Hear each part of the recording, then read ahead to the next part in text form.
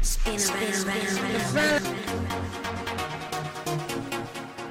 fella in the green and white short. The fella in the green and white short.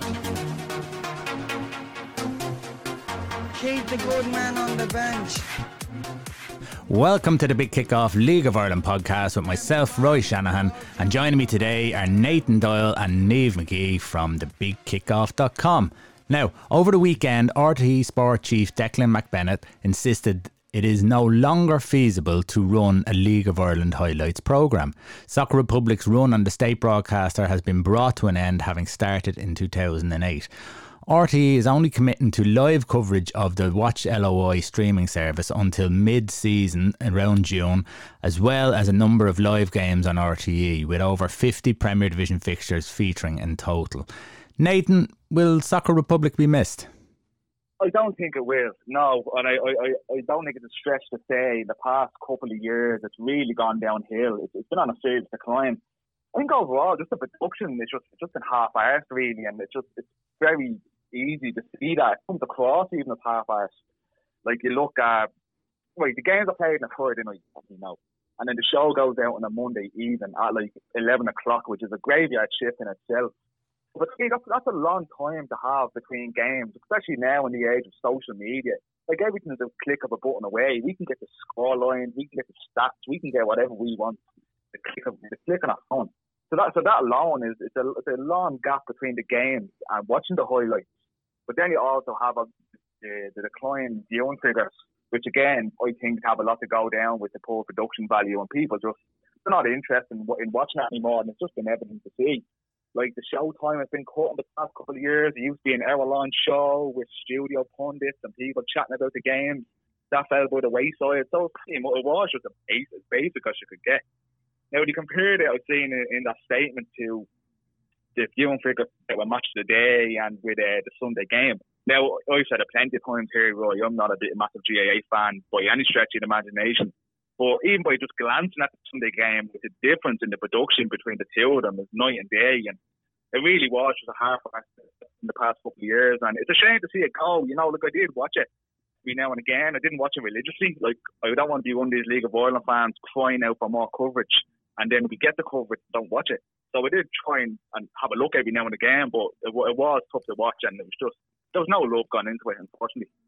Yeah, and of course, I mean, the Sunday game the games would be on mostly on the Sunday anyhow, so the people would be watching to see. They wouldn't have seen any video clips or anything like that, where on a Monday people have seen or heard everything they need to hear about the League of Ireland game, so there's really not too much to watch, especially when there's no analysis, so there's nothing even to break down anything, you know. So yeah, Monday's a desperate day for it. Niamh, if it's a case of one or the other, would League of Ireland fans, do you think, prefer to have Soccer Republic, like a full, properly produced Soccer Republic, or watch LOI? Yeah, I think most League of Ireland fans would prefer to watch it live. I mean, like Nathan said there earlier, there's no point hearing days later of, you know, who scored what goal, what the results were, because if you follow the league and you follow your club, you're going to find out straight away anyway. You're going to be following, you know, the Twitter, the Facebook, you're going to be in contact with people. Like, nobody's really relying on that show to get information. And with social media, I think, like, live and quick results are what people are looking for. They're not looking for a kind of short overview of everything at the start of the week. I just think the audience is going down due to that. People aren't relying on it anymore. And there's no in-depth analysis either. I really don't think it will, to be honest. The live viewing of it is much more important, I feel. What do you feel about Watch LOI? Do you think the price, I think it's €59 for the games for the halfway through the season. Do you think that's fair, Niamh, or is that, should people be happy with that? I think that has hiked up a bit since last season as well, and I think a lot of people are in the dark as to whether or not their season ticket will actually cover Watch LOI pass. You know, some clubs haven't been officially informed as far as I know.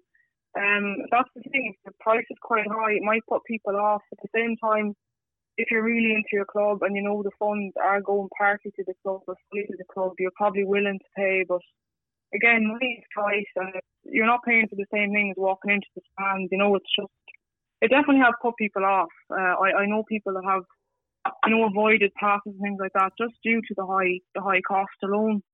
Yeah, no, I can see how that could happen.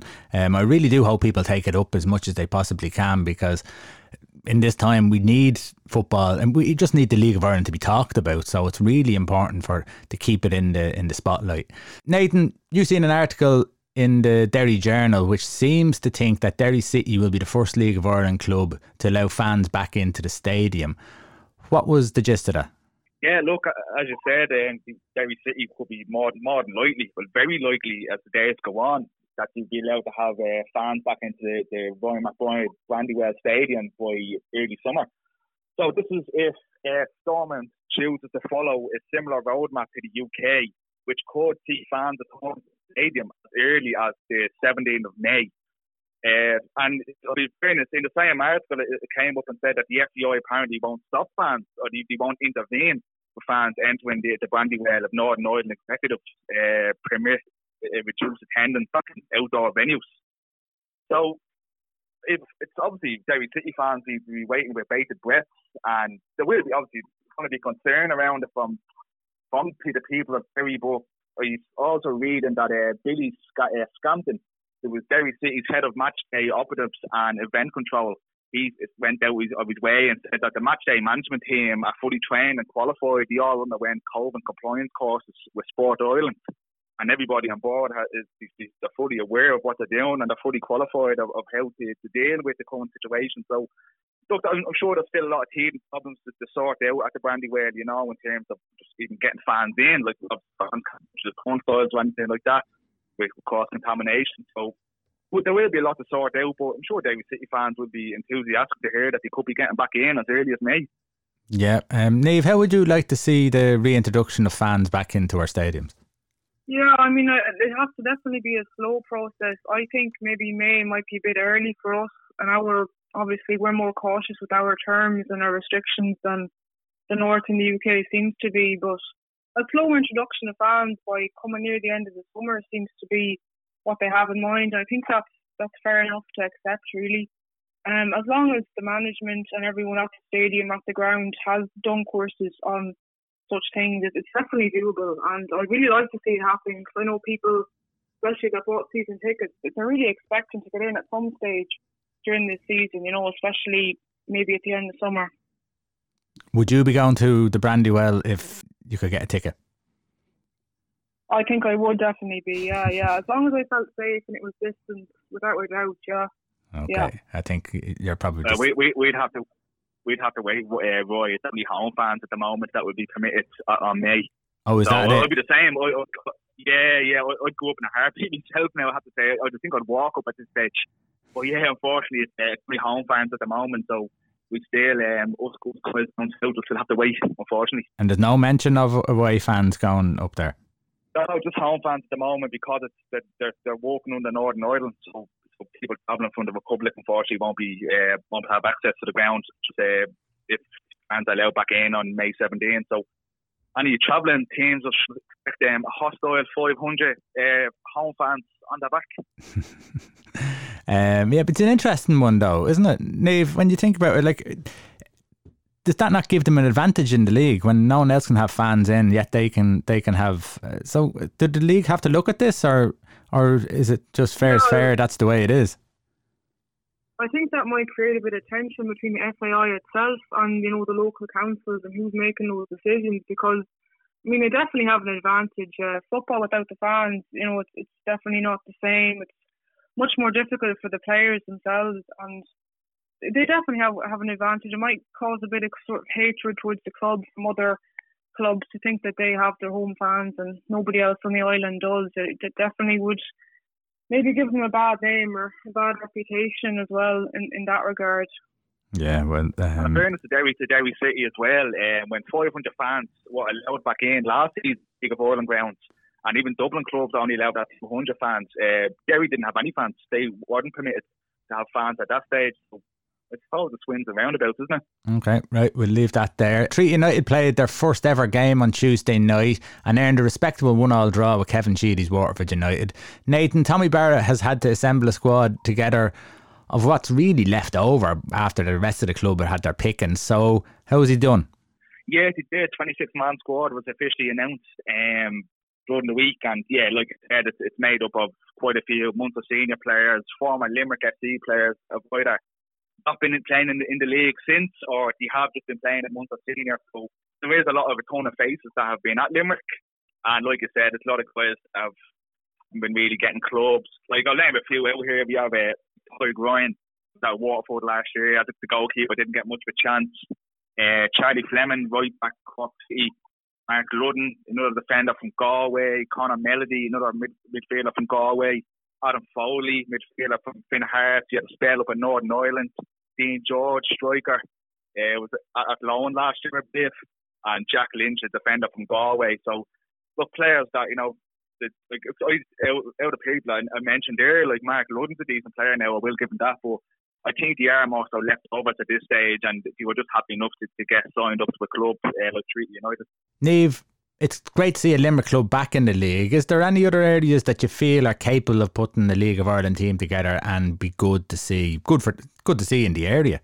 Yeah, well, I suppose the kind of south of the island, apart from Cork, there's really a lack of, I don't know when the League of Ireland club was working in Kerry or around that area, and it does surprise me. They're obviously much more interested in their Gaelic and their GAA there, but I do think they'd have the ability to develop a club down there. That just comes to mind straight off, is that there's never really a big focus on League of Ireland down there, apart from obviously Cork and Cove Ramblers, but in Kerry itself and lower down there, it's not as strong. Is there anywhere else, like there's the likes of Mayo seems to be a big gap, obviously. Even in Central Ireland, there's not a lot there. Kildare and Meath. Probably Kildare and Meath, you would think that there would be something going on. There's a good football and background in those counties. Why do you think it's never taken off? Yeah, like when you say Kildare there, that's actually a county that will come to mind. It's close enough to Dublin, and there definitely is a lot of young football academies and training there, and I suppose it just takes, again, if they're more focused on their Gaelic, I suppose it takes away from football, and lots of schools tend to emphasise solely on the Gaelic, and there's not often coaches and training on for children, and if you don't have the young children doing it, you can't expect them to build up a senior team. But in the likes of Mayo as well, I think it's lack of funding in ways. If the interest is there, but there's not enough funding to provide the coaches and the training and the academies and sessions, it's not going to happen. Yeah, I think everyone needs a bit of a sugar daddy just to get up and going in the League of Ireland, don't they? Yeah. With Dublin, we talked about this, Niamh, last week, so just to get your thoughts on it, with what you've said in mind and the topic of there's too many teams from Dublin, does it make a difference if there's a few more teams from Dublin or not, if it makes a stronger league? I personally do think maybe there are too many clubs in Dublin itself. It really kind of dominates the league then, and it kind of dictates the table, whether it be the first division or the Premier Division. You do need to have that balance. Like, apart from, in the West, apart from Shamrock Rovers and Finn Hart, then it's very focused on the East. And again, that's unfair. The East obviously has more services, more facilities in the likes of Dublin City. They have a university, numerous universities and students, and they have so much more physical material they can benefit from that the likes of the West don't. So I do think they've dominated the table in the league a little bit too much to kind of consider it to be fair myself. Okay, right. We discussed that last week, so that's your bit added on to that. So yeah, it's interesting to hear, and if anyone else out there wants to leave any comments on that, do. Okay, Nathan, League of Ireland manager Paul Cook has taken over at Ipswich. Yeah, obviously that's someone that Niamh will know very well, former Sligo Rovers manager. He signed with the League One side until the summer of 2023. In fairness, he was tipped with a couple of sides now in the past while, but he's ended up now with Ipswich. Sunderland was one of the teams he was linked with. I think Bristol Rovers or something, with somebody else. I might be wrong on the Bristol one, but yeah, he's been linked with a couple of sides now in the past while since he left Wigan. And in fairness, he's finds Ipswich at a decent time. They're seventh in the league at the moment, 2 points off playoffs. He even beat Accrington Stanley last night 2-1. Actually, another former Sligo Rovers player, Seamus Keneally, was sent off at Accrington Stanley that night. So it was a very Sligo Rovers heavy Ipswich and Accrington Stanley game yesterday. You're supposed to be watching League of Ireland games. You're not supposed to be looking across the water. Niamh. Hey, look. I live a sad life. I'm watching anything that's going on. It sounds like it. Niamh, Jack Bourne, who left Shamrock Rovers, of course, to go across Europe. He's out with a long-term injury. Nathan, I'll get you to talk about that in a little bit. How badly affected do you think Shamrock Rovers will be without himself and Aaron McEneff, do you think? Yeah, I think both of those players, gone from the squad is a great loss. But then again, Shamrock Rovers have a really large bench. They've no lack of players. The talent is there and the numbers are there. They're one of probably the biggest clubs in the league without a doubt. So it's not a massive loss, but I definitely think they will start noticing when the league does start off. The loss, especially up front, will be noticeable. But again, I don't think they'll lose out massively. With the loss of Jack Byrne. Yeah, I think he's a big. It'd be interesting to see how Danny Manju gets on. I know we talked about it a few times here, Roy, but there's a lot of pressure on him now to perform this season, isn't there? There is, and there seems to be a lot of good vibes though coming out from pre-season. Yeah, he's dominating, isn't he, in most games? I know he's on the score sheet on a regular basis. He's providing assists. Look, I've said it loads of times here. I think Danny Manju is a cracking player and has the ability to be one of the top players in the league. It's this rapport and attitude problem that just never seems to go away. I think if that can get into check, I think it'd be a major, to go a long way to replacing Jack Bourne. And we're going to talk about the incoming Shamrock Rovers player in a while. It's not a question that could replace Jack, but I think they could have one ready-made in Danny Mandrew if we see what we saw in glimpses of Bohemians during his tenure there. Yeah, no, it'd definitely be interesting. Yeah, Jack's out. He's injured. Could this be a situation where he's gone over? The manager gets sacked that brought him in. He doesn't get his game for the first little bit. Then he gets injured. Could you see him back in the League of Ireland? After a whole load of bad luck.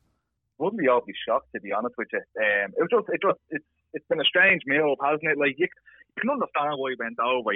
Like Cyprus is an appealing place in itself. Irregular European football, like Applewell are usually in the Europa League, and obviously Mick McCarthy was going to be a big draw too, and so was the improved financial situation. So you can definitely see why he went to Cyprus instead of just concentrating on League One side or something. But yeah, this is a tough one. He's going to be over 3 months now. That's his season is pretty much over now with Applewell. He's going to miss the first two World Cup qualifiers against Serbia and Luxembourg. So yeah, it's a tough one. I hear you. It's like back injuries. They can have long-lasting effects. He's still only 24, so we've seen what he can do in the League of Ireland. So maybe there could just be a comfortable move back. Like Shamrock, I'm sure Shamrock Rovers would have him in a heartbeat. Well, the fans definitely, they'd love to have him back. There'd be no doubt about that. Yeah, I really hope he sticks it out. I really hope he makes an impact, and I actually think he can step up another level if a little bit of luck runs with him. Okay, Niamh, the World Cup 2030 games could be played in Ireland. There's a joint bid between the UK and the Republic of Ireland. Do you think this could happen? Do you think it's a possibility? It's obviously a possibility as they're talking about it, but I'm not sure. I know it's going to be 48 teams for this World Cup. I'm not sure if all the teams who host it are going to get a spot. I've heard that they may not. What's your thoughts on the whole thing? Yeah, well, as far as I know, I think the minimum capacity to hold the World Cup match itself is something like 40,000, and then going up to a final or semi-final, it's 80,000. So, the only available stadium here in Ireland is Croke Park or the Aviva, which both are brilliant stadiums, but I think realistically, if this does happen, we might have a few games in the Aviva at Croke Park, but realistically, England and their massive stadiums like Wembley, they're going to dominate the World Cup. It'd be great to have a couple here, but I don't think it's hugely likely. And if it is, I'm not even sure if the country is going to be prepared for it, economically, and the amount of people that will be coming through as well to see the games. And again, yeah, exactly like you said, accommodating that many teams, in a small island like us will be a challenge in its own right as well. I suppose it could possibly be that you get one group out of the whole World Cup and you settle 4 teams or whatever it is, 5 teams now I think it might be, So it may not be that much because you have the North, you have Scotland. I mean, the North I don't think have a stadium unless one of the Gaelic stadiums have, but I don't think Windsor Park is over 40,000, so they're going to struggle. Scotland obviously have a couple, and I mean, England could, and of course Wales have. I think they have the Millennium Stadium. I suppose Cardiff, maybe. I'm not sure. I don't know if they're near 40,000 at all, actually. So yeah, really, England could host it on their own. So I'm not totally sure, Nathan, why we're all part of it. Yeah, I don't know. Or is it just because that they think they'll have a better chance if they have a couple of the smaller nations joining in with them? Yeah, like I do say, I agree with a lot of what Niamh said there. You know, like I think we think about, you know, it'd be great. You know, we look at it as be great to hold a World Cup game, but realistically, we're not going to be hosting a semi-final between Brazil and Spain. We're going to be having group games, you know, and things like that. We're just not set up to have these bigger games. And I think even away from that, you know, I think the thought of it, and in theory, it's a great thing to have, but like again, what Niamh was saying, we're probably not financially set up to host it, and not only that, we're probably not financially set up for the aftermath either, or even for if it's a failed bid here, where like England had a couple of high-profile failed bids back in 2018, 2016, I believe, and it was pretty embarrassing. You've seen a lot of people handing the resignation and leave, and no, that probably wouldn't be the worst thing to see in the FEI, but it's a tough one to take when a failed bid does go ahead. And yeah, I'm not sure. I think like everybody else, you know, in my head it'd be great to see it happen, but the feasibility and how much of a good thing it would be for Ireland is hard to say, you know, especially now where it's looking more likely that we're going to lose a game during this summer's Euro 2020, so we won't even have that to fall back on and to see how we get on with that. So yeah, I don't know. I wouldn't be overly optimistic about this one. I personally am not too bothered that we wouldn't have them games. I think if your country's not in the major championships, it's very hard to get motivated to host a championship. And I just don't know. That's 5 teams that are looking to host it in one bid. I know the other bids are Spain and Portugal. I think it's Argentina, Paraguay and Chile. I think Morocco on their own. Oh no, Morocco and Spain. Is it Morocco and Spain or just Morocco on their own? No, Spain and Portugal, and I think Morocco on their own. And there is another one. I think there's Bulgaria, Croatia and Romania or something like that. They're looking for it as well. There is another one that they were talking about, which was China. They're banned at the moment, but seemingly that there's talk that that's going to be loosened, and they may be one who I suppose they be looking to be big enough and to be and you know, they want to bring it to places that have never had it before. So that could be one that could scupper anything. Niamh, would you like to have the World Cup? Like, I don't know if 5 is too many to automatically go through. So if 5 is too many to automatically go through and Ireland didn't qualify, would you like a World Cup in Ireland? Would it feel like a World Cup in Ireland if Ireland weren't in it?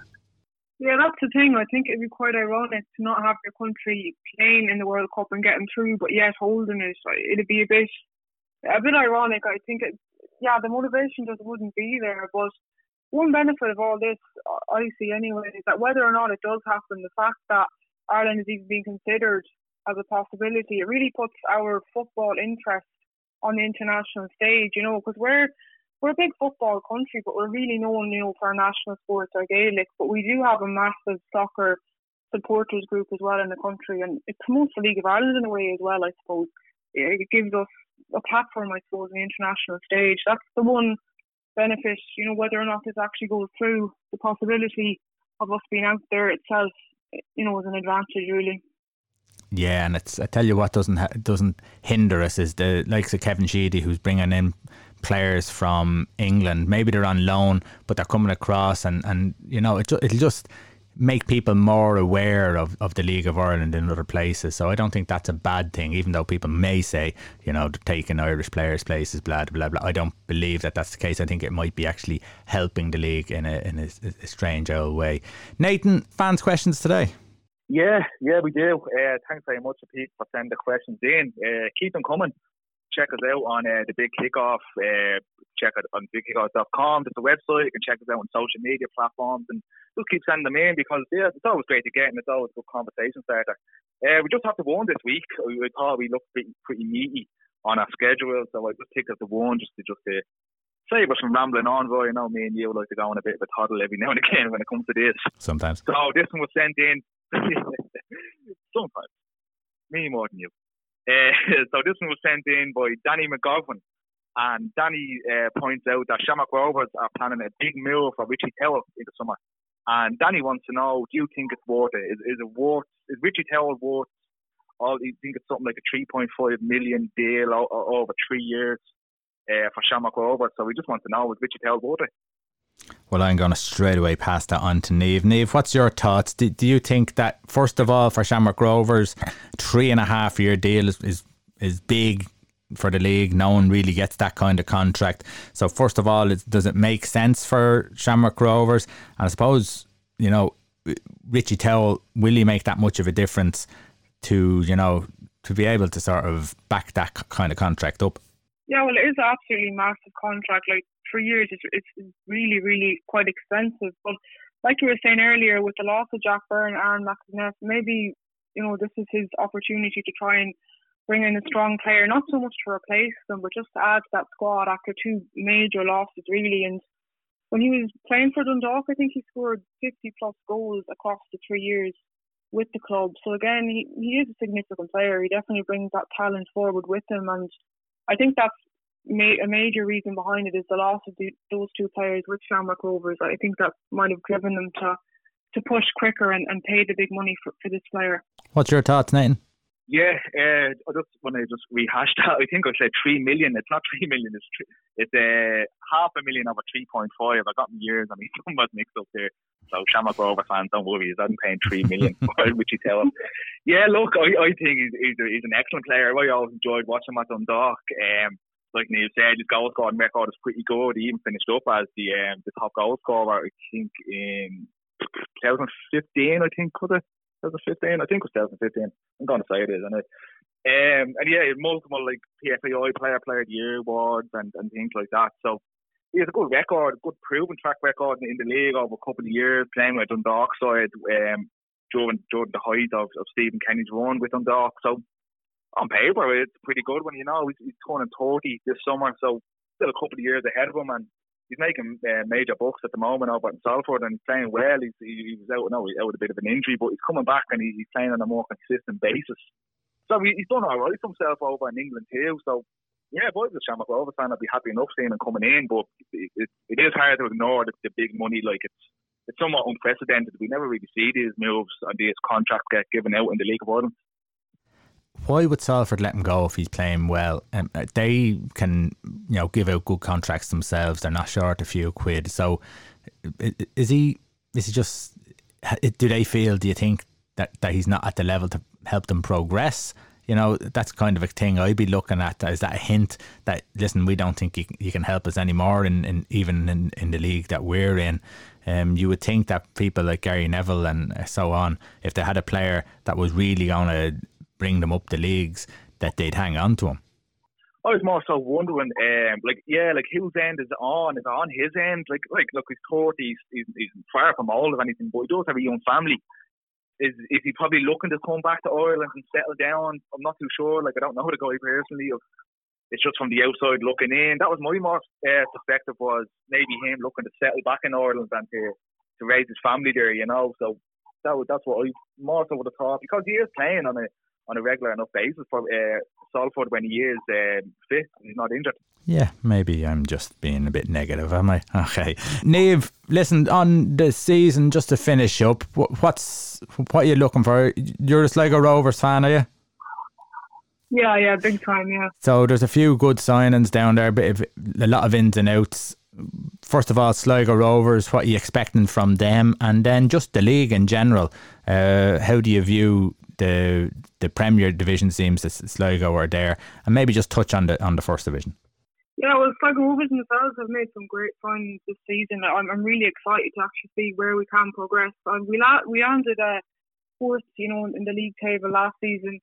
we rose from the bottom really, so that was quite substantial in its own right. But like Walter Figueira and a notable player I should mention really is young Johnny Kenny, son of the other Johnny Kenny, of course. He came from the underage academy there, under 17s and under 19s, and he signed professionally there in January, and he's already scored 2 goals between 3 friendly games. I mean, he's a serious, substantial benefit and advantage to the club. So he's, I suppose, who I have my eyes on specifically for Sligo Rovers. And yeah, I've seen brilliant signings across the whole field really in the League of Ireland. I think Waterford had a few substantial ones as well. I definitely see them rising up the table.